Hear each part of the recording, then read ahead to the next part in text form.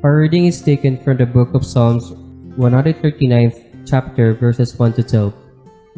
We are reading from the NRSV translation. O Lord, you have searched me and known me. You know when I sit down and when I rise up. You discern my thoughts from far away. You search out my path and my lying down, and are acquainted with all my ways, even before a word is on my tongue. O Lord, you know it completely.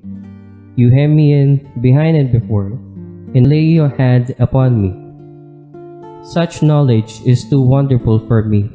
It is so high that I cannot attain it. Where can I go from your spirit? Or where can I flee from your presence? If I ascend to heaven, you are there. If I make my bed in Sheol, you are there. If I take the wings of the morning and settle at the farthest limits of the sea, even there your hand shall lead me, and your right hand shall hold me fast. If I say, surely the darkness shall cover me, and the night wraps itself around me, even the darkness is not dark to you. The night is as bright as the day, for the darkness is as light to you. Listen to what the Holy Spirit is telling us today. May the words we receive inspire us, comfort us, and challenge us. Amen. So last week I mentioned the idea that God's anointing is a sign and a mark of God's calling.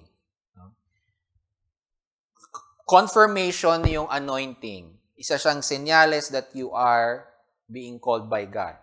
In relation to transforming our lives. Yung metanoia, transformation.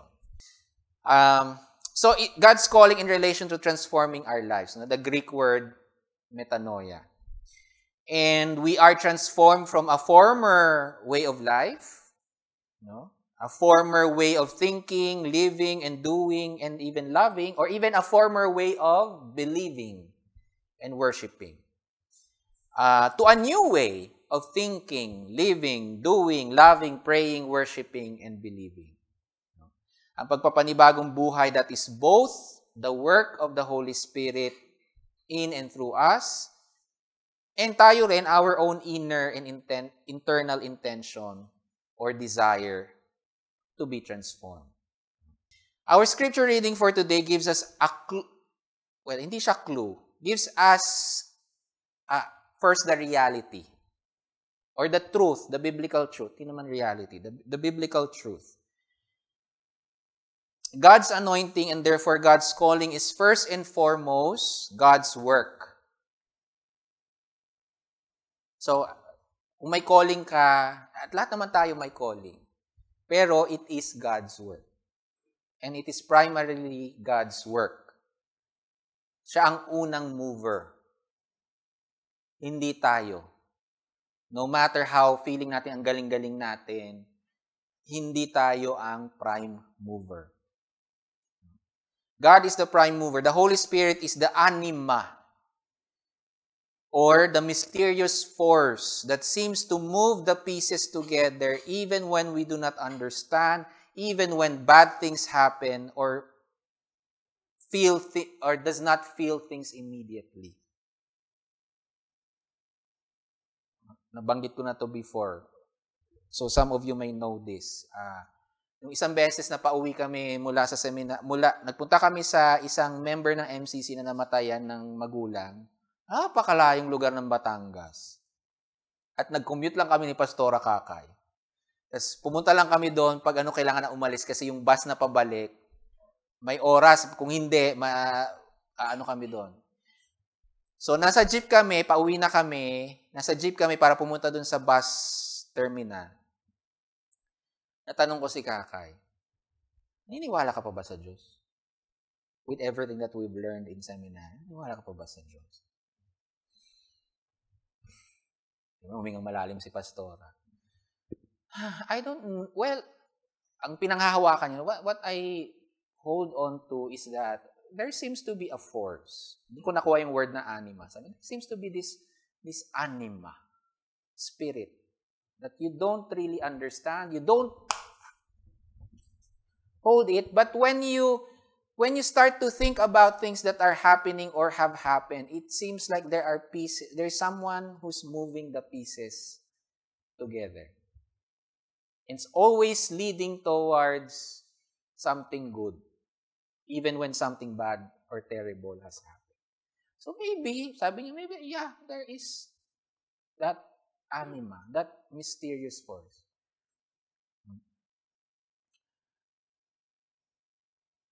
So it is first and foremost the work of God. Dun sa reading kanina sa Psalms 139, God, you have searched me and known me. So the one you are searching has first searched for you. You know, for many of us who are here in MCC, the reason why we are here, because we tried to search for God somewhere else. And the one that we are searching is the first one who have searched for us and already know us, even when you still don't know this God. Even when you were not searching for God. Even when you try your best to run away or even do terrible things in the past, or even when you actually rejected God because you experienced rejection from those who spoke in behalf of God. God has searched you first. The other part of the Psalms, the Psalm reading we have for today says, sabi nung psalmist, nung nagsulat nung salmo, where can I go from your spirit?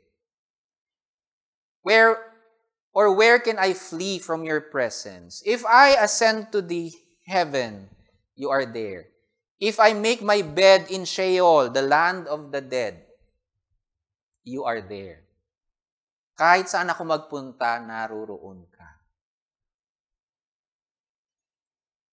So the other biblical truth and Christian truth is that every moment and every place is filled, puno, puspos with God and is within God.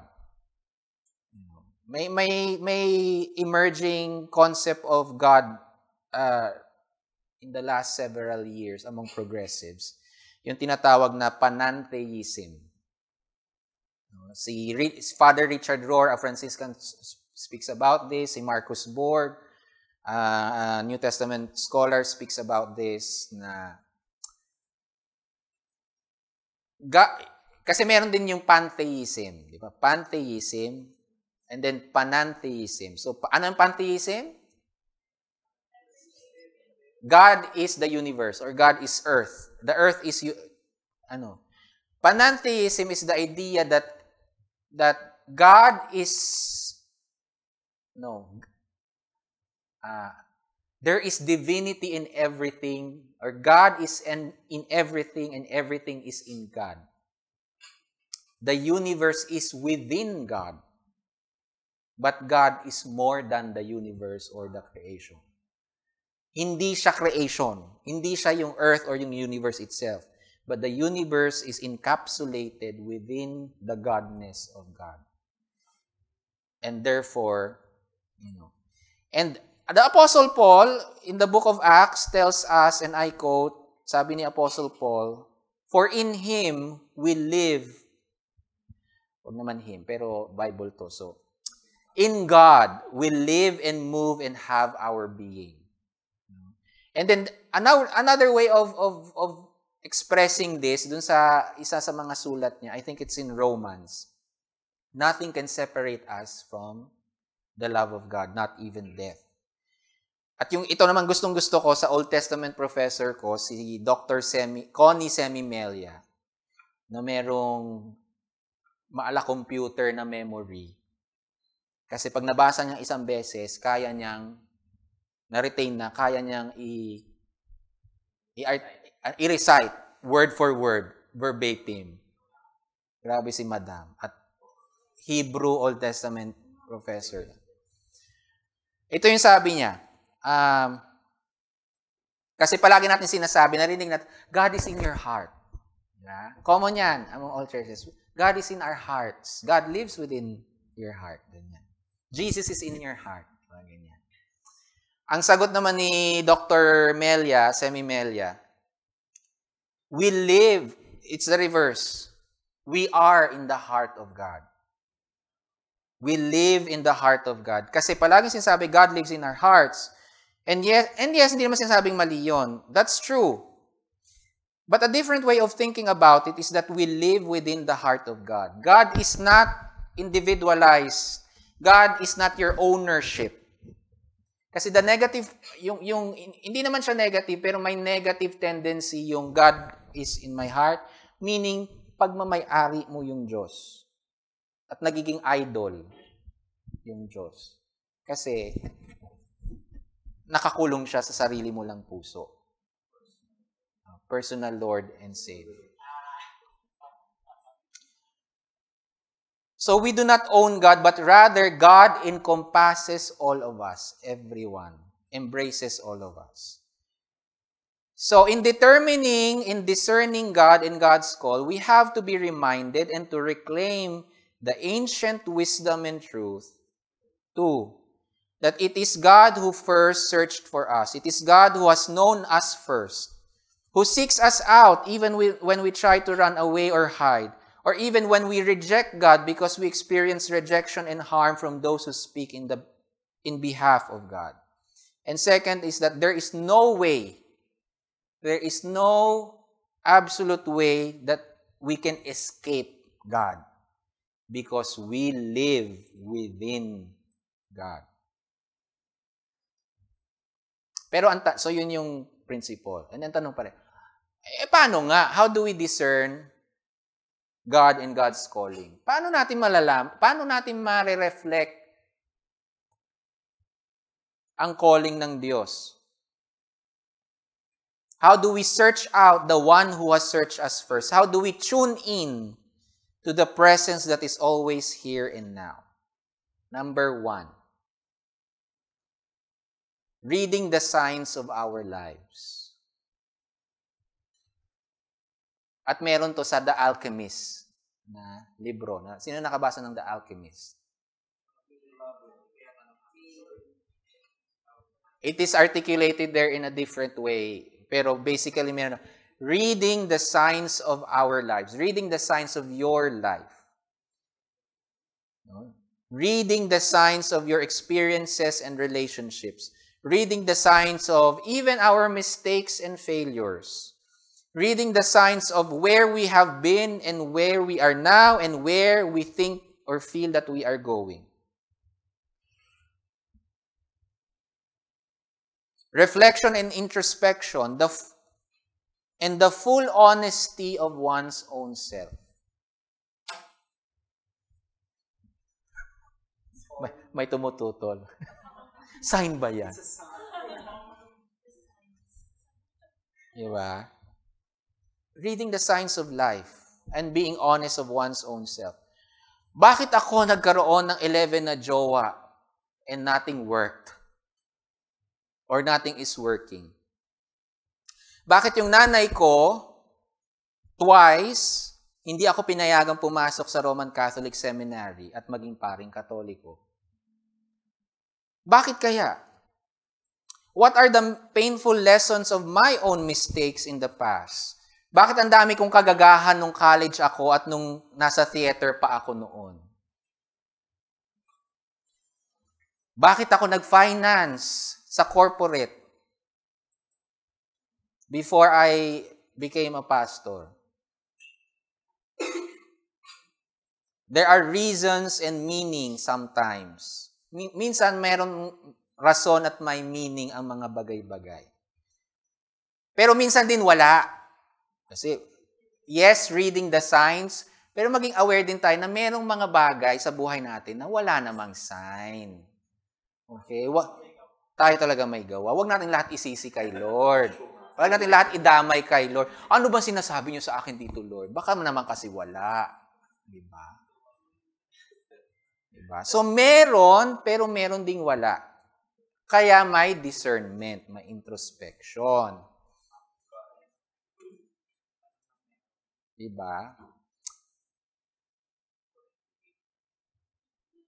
Yung mismong pwede kasing yung mismong pangyayari o sitwasyon ay wala naman talagang kinalaman kay God. No? Pero, andun ba si God nung nangyari yon? Yes. Pwede bang gamitin ni Lord yung nangyaring hindi maganda na wala naman siyang kasalanan doon? Pwede ba niyang gamitin yon so that yung mga susunod na mangyayari can be better? Pwede. Yun lang yung medyo tricky part, no? Yung tricky part. Hindi lahat ng bagay ay may rason na mula sa Diyos. Kasi palagi sinasabi na God has a plan, God, you know. Oo. God's plan. Kasi baka hindi at wala. Pero nandun ba yung Diyos at pwedeng gamitin ng Diyos yung pangyayari afterwards? Pwede. Pwede bang i-overturn ni Lord yung nangyari? Pwede bang may gawin to be a transformative moment? Pwede. Okay? One of the things na malalaman nyo sa church na to, pinaka-allergic kami dyan sa word na God's plan, God's will.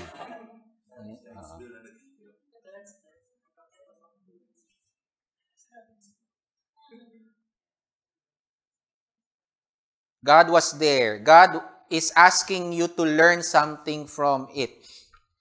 From whatever happened. Bakit ba siya ang naging jowa ko? Diba? Bakit ba si Lawrence ang jowa ko? Minsan, hindi, natatawa kayo pero tinatanong ko yan minsan. No? May mga times na tanong, siya yung pan-12.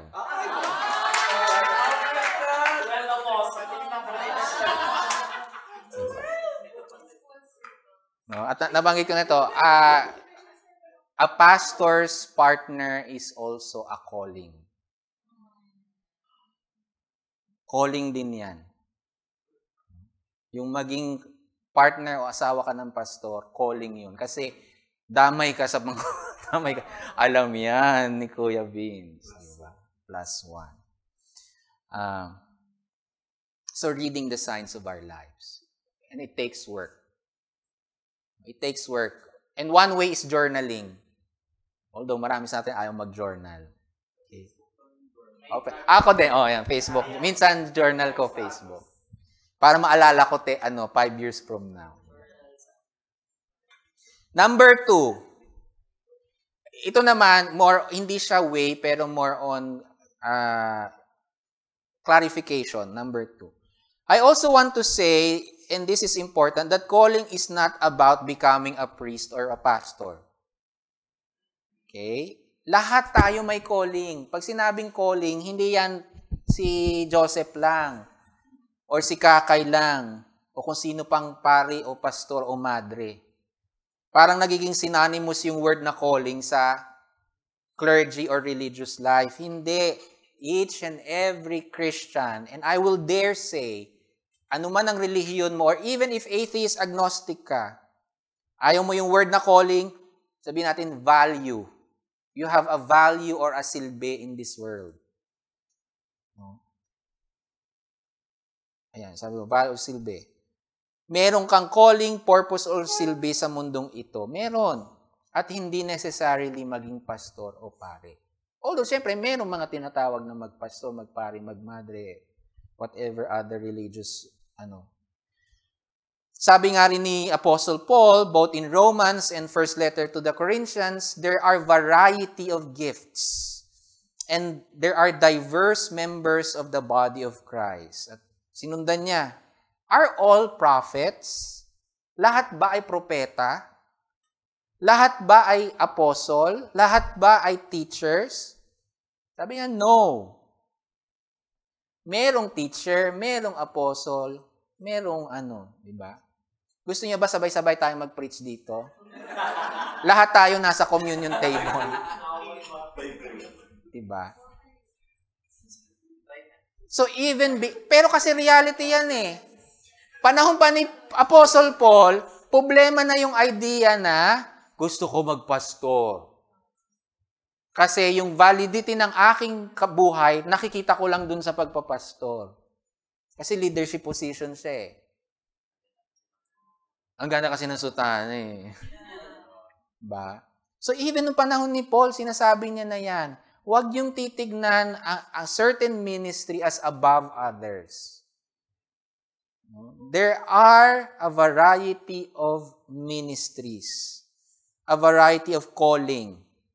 So, in discerning your calling and reading the signs, unlearn the idea that calling is about becoming clergy or a pastor. Or that it is, pag sinabing calling, church.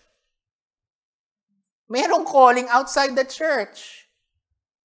Isa sa mga pinakamagandang calling, natatouch ako pag nakita sa documentary or what sa yung mga doctors in the barrio,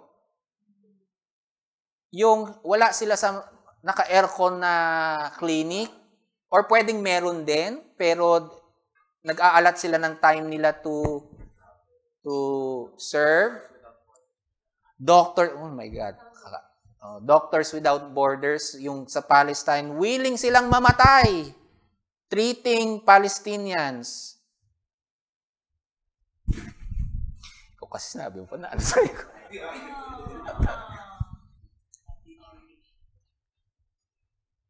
May stories nun eh. At mga foreigners to, many of them are foreigners. Nagbabaksakan ng mga bomba, hindi sila Palestinian ha, they are privileged people, they are doctors and nurses and hospital administrators, they are there. Calling yun. Purpose yun, value of life yun, ano man ang relihiyon o kawalan nila ng relihiyon. So we have to unlearn that calling is about, merong calling, again ulitin ko, merong calling for church, may calling about pare, pastor, pero it's not only that. And that all the callings are equally valuable. So in discerning your calling and reading the signs, unlearn that idea. And then, unlearn din the idea na may isa ka lang calling. Yan yung medyo na-appreciate ko sa MCC. Sabi sa theological conversation sa MCC, sometimes we are called for in different purposes in different stages of life. Kasi sa MCC, meron din yung nagpastor siya, abogado siya, later on, nagpastor siya, tapos later on, umalis siya sa pagpapastor, iba na naman yung ano niya. One example, I see Pastor, sino to? Yung sa Free Community Church, yung una, na nandun pa rin, iba na yung role. Si Gary Chan, siya ang founding pastor ng Free Community Church. Nagpastor siya, pero hindi siya nagpa-ordain, nagkuha lang siya ng units for theological education, ganyan. And then when someone stepped forward, si Mia, I feel I'm called. Siyempre, may proseso yan and all that. At nung finally, naging pastor si Mia, iba na yung calling ni Gary Chan. Ang calling ko na is to make sure may sweldo ang pastor. To make sure everything gets paid. Siya na ang administrator nung simbahan. No? Chairman of the board or whatever. Ganyan. So calling is also not always one thing for life. It can be several things over a lifetime. Okay? Pwede rin naman ang calling ay pareho sa church. Meron kang calling sa church, nag-serve ka sa church, and then meron ka rin calling outside. Diba? So, multiple callings. So, are you called to be a transgender leader of faith? Interviewin siya ngayon eh. May interview siya today, diba? To be a woman of faith, kasi wala pang masyadong women clergy, lalo na sa MCC. Diba? Are you called to establish pride cares? Pride cares, diba? At doon, mag-focus, bringing necessary works of compassion to those who are hungry, poor, homeless, and desperate. Are you called to be a counselor, a listener? Calling din yon, ang hirap makinig. Lalo sa mga taong paulit-ulit ang problema. Tapos feeling mo, hindi naman niya ginagawa ng paraan. To be a listener is a calling. Are you called to be a generous giver or someone who raises fund for an important cause? Sa MCC Global, sa Amerika, may mga tao doon na ang ministry nila, dalawa. Either, dahil mayaman sila, tagabigay ako ng pera to finance the ministry of the MCC Church or MCC institution. Or, ang ministry niya, mag-raise ng pera.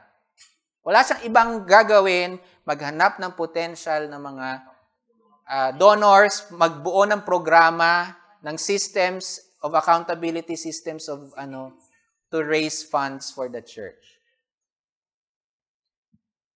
And may commission sila. Baka sabihin nyo, may commission. May mga fundraisers ang MCC and even other churches. 1%, 2%, depende dun sa Pero parang maximum is 3% of whatever is being raised. And then from that 3% na commission, nagtatithe sila pabalik din sa church. Yun ba ang calling? Calling din yun. Paano tatakbo ang simbahan na walang ukani?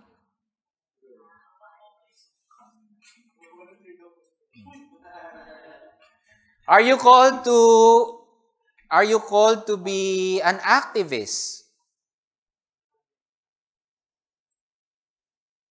An activist for the LGBT community or in another sector? Maraming LGBT na aktivista, hindi ng LGBT community. Ng ibang sektor. LGBT siya pero ang aktivismo niya nasa farming.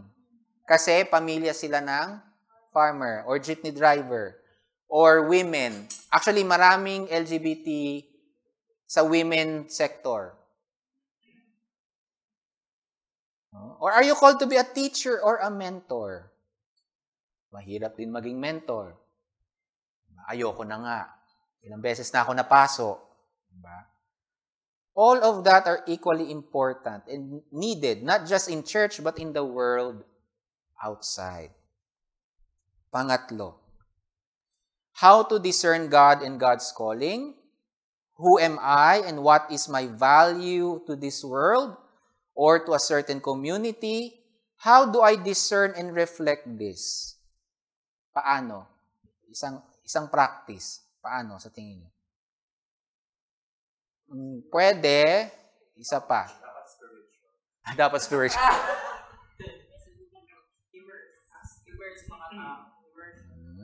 Pwede, of course, definitely.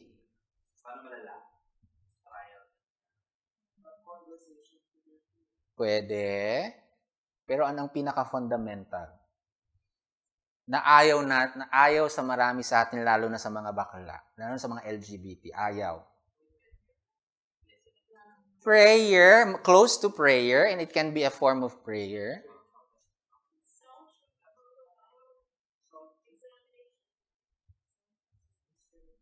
Starts with an S. Isa pa, hindi.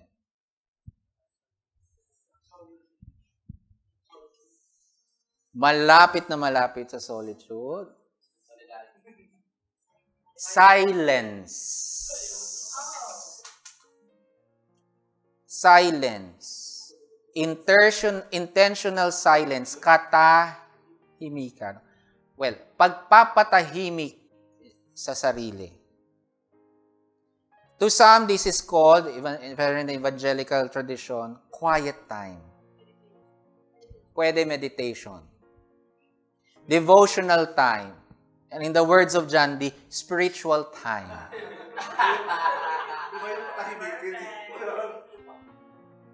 So mayroon ako isang napanood na sa Facebook video, may isa ako napanood na paring Katoliko na ang chika niya, and I'll say this in paraphrase, in quote, you know, the devil does not like silence. And the devil will try its best to always distract you and bring noise to your life. Because the devil knows that it is through silence that God speaks to you. Quote ng Katolikong pare. It is through silence that God reveals God's self. Silence is the frequency of God's voice in a world full of noise. In a world full of violence. And ito nga, tapos ko na yung libro ng Obstacle is the Way. Kung sino man nagregalo sa akin ng Obstacle is the Way na libro by Ryan Holiday. Ngayon naman, I'm starting the book, Stillness is the Way. Or Stillness is the Key. And he says, sinasabi ni Ryan Holiday, despite being geographically apart, both Western Greek philosophies and spiritualities and Eastern Oriental philosophies and spiritual traditions speaks about the importance of stillness or silence, calmness. And if this has been spoken about silence, orally and written for thousands of years from different cultures and traditions, then how arrogant of us to think that it is foolish, useless, or no longer relevant in our world today. Sabi ni Ryan Holiday. And then Ryan Holiday uses the metaphor of a Japanese archer. Mas may video ko nakita nito lately. A Japanese archer to say that absolute inner stillness is the key to sharply hitting the mark. Stillness allows us to have greater clarity, focus, and sharpness on what truly matters in life and in our world. Stillness or inner silence gives perspective and insight.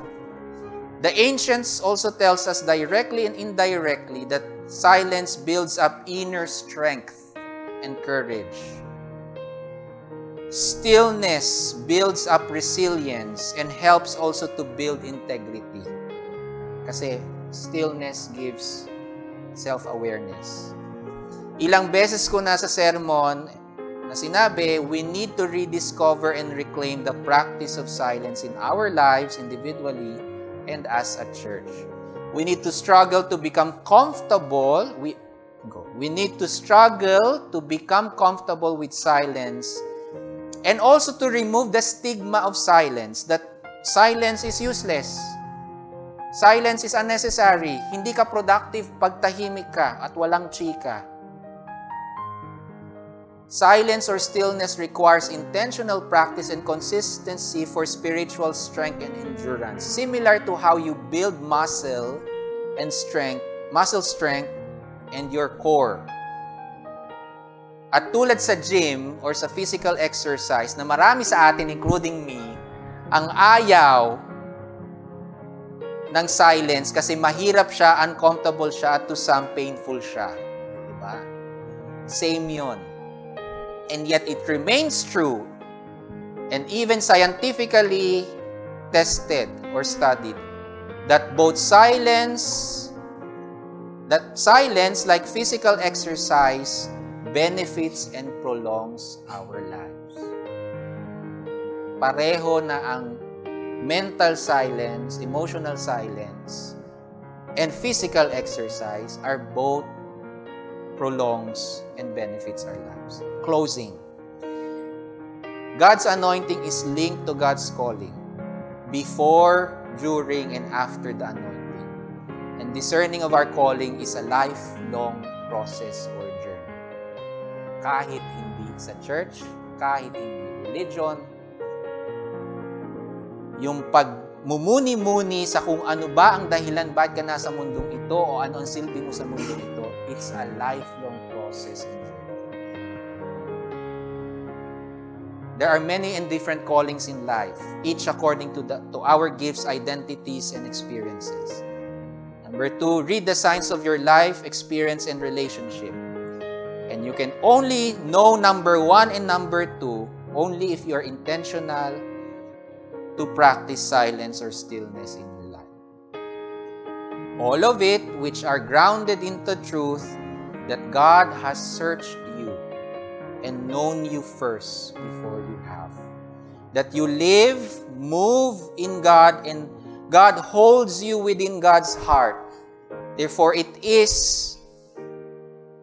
there is walang moment that you are ever far away or distant from God and God's love. You are in God, and God is with you, in you, around you, and through you, even when you try to run away, or even when it doesn't feel that way. You have a calling, you have an anointing. God is always with you, calling in the stillness, even in the disturbance of the night.